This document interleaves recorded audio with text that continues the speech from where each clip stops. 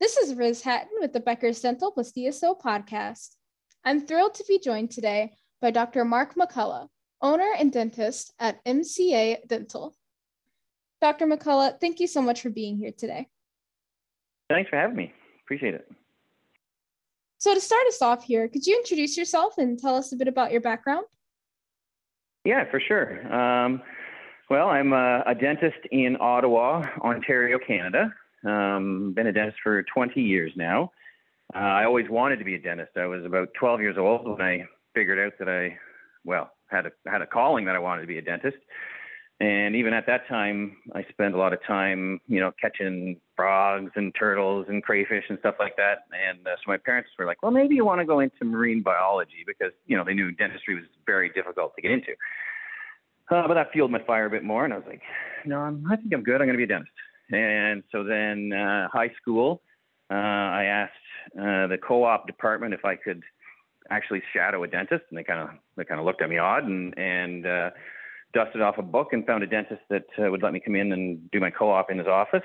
And he also hooked me up with a dental lab. So I made a whole bunch of bite splints and custom trays and stuff like that in high school. So I was like, yeah, that still seems good for me.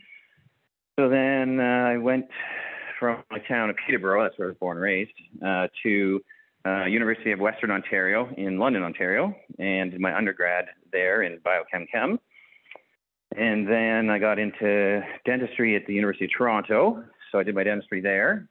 And it was about that time that I just wasn't kind of sure what I wanted to do next. I always wanted to be a dentist, and then I kind of hit this wall where I was like, I'm not sure whether I know what I'm going to do next, and so I felt kind of lost. So when I graduated, I went back home to Peterborough and got in with an amazing dentist. He was a mentor when I didn't know that I needed mentorship type of thing. Didn't even know what it was. He was a dentist that he did great things for the community. He did great things for the team. They all loved him. The patients loved him. When I associated for him, he let me kind of watch what he was doing, take time off to take courses, bail me out if I got myself in a little bit over my head. And he also ran the biggest office in town. And so he had three of us to associate for it. And I was like, I think I want to be that guy. But I kind of outgrown Peterborough by that time because it was a smaller town. And so packed my bags and moved to Ottawa. That was 18 years ago. Got in with another great big office, same type of opportunity for mentorship and kind of grew my dental skills. And then I started buying some dental offices with a friend of mine that I met teaching at Algonquin College. They don't have a dental school in Ottawa, but they had a hygiene assisting school. So I taught there for 13 years. And a friend of mine, I was like, we should buy some dental offices and, transition out older dentists and bring in a new grad. And so then I by that time, I had done a lot of teaching for a lot of dental companies, CAD/CAM companies, and just like mentoring more than speaking, shall we say. So I was like, I can mentor the new grads, and you like the business side, so you can do the business. So we bought about 7 offices and then kind of stalled out. And so I figured, it takes a lot of money to buy offices, and we were just kind of two dentists doing it. So I got a hold of my friend Ken Craig, who is a fantastic entrepreneur and a friend of mine, and asked him about how to kind of scale and growth. And so then he joined, then we started MCA and tried to find a name. There are almost no names in dentistry that don't have a .com behind them as it is. So we've searched for a bunch of names, finally settled on MCA, which is my last name, McCullough, Ken's last name, Craig, and Associates, so MCA. And yeah, since that started in 2017, and yeah, here we are today. Fantastic. Thanks for sharing a bit about your super interesting background there. My first question for you is, what issues are you spending most of your time on today? Oh, issues, certainly with the changing environment with COVID and all the regulations that are kind of surrounding that, and City Health, the Royal College here in Ontario, the Hygiene College. Compliance is a big part of it, and I certainly make sure that we are all I's dotted and T's crossed. That's super important to me. And so we have a whole department that's on top of that. And then, of course, HR, people are the most important thing to me. I love people. I love patients. I love the team members. I love everybody in dentistry and outside dentistry for the most part. So I just love dealing with the people and working hard on ensuring that we have a good culture because, right now in all industries, the labor market is off, shall we say, and you have to stand out in order to attract and retain great people. You mentioned in your response a lot about the importance of people and culture. And earlier you were also talking about how important mentorship was early on in your career. Is there anything that MCA is doing to really promote those interpersonal connections and relationships? Absolutely. I'm still a practicing dentist, so I didn't just quit by any means. I'm still practicing chairside, from 2-3 days a week usually. And a lot of that time I spend mentoring myself amongst are interested in what I can teach them.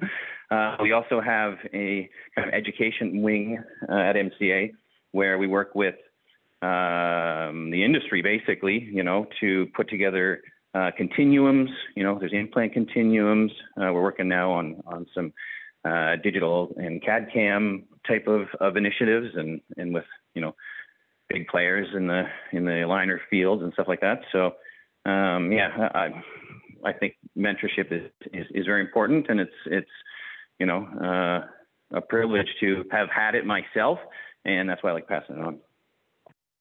Thank you. My next question for you is, what are you thinking about in terms of investments and growth over the next 2 years? Well, certainly Canada has not seen as much consolidation as the States has to this point, but there's also a lot more dental offices in the States than there are in Canada. But certainly Canada has kind of become more comfortable with the corporate kind of landscape, and that there's different options for different types of people that want to either transition, sell, retire, you name it, right? And so Canada certainly learned an awful lot from the States on this side of things, and so there's certainly potential for a lot of growth and consolidation at this point. And baby boomers retiring, some of the younger associates prefer being associates, so the whole landscape's changing. So I do see growth. So within that changing landscape and outside of it, what are you most excited about right now? Oh, what am I most excited about? Well, on my personal side of dentistry, I've been working alongside one implant manufacturer, and they've got 8 dentists in the States that they have installed kind of top of the line recording software for being able to teach and mentor. And I've had a relationship probably for 18 years with them. And they approached me and asked if I would be their dentist in Canada that had the kind of state-of-the-art equipment installed. It just got kind of shipped up from the States actually this week. And so I've got a nice new surgical operatory that's going to have full recording capabilities, so I can start doing more mentorship and more teaching. And so that's exciting for me on that side of it. And then on the other side of MCA and kind of the corporate side, just the potential for growth, now that COVID has turned, kind of a different direction, and there's a lot of people getting more back to quote unquote normal. Dentistry is kind of returning to the same type of situation. And so just the growth of the practices and making sure we're doing great things for patients, for the teams, and for the profession as a whole. I want to be a dentist since I was 12 years old, and it's driven me an awful lot of years so far. Well, thank you, Dr. McCullough. Thank you for this fantastic discussion and for all of your insights today. I look forward to connecting with you again in the future. Yeah, thank you very much for having me, and I look forward to speaking with you again too.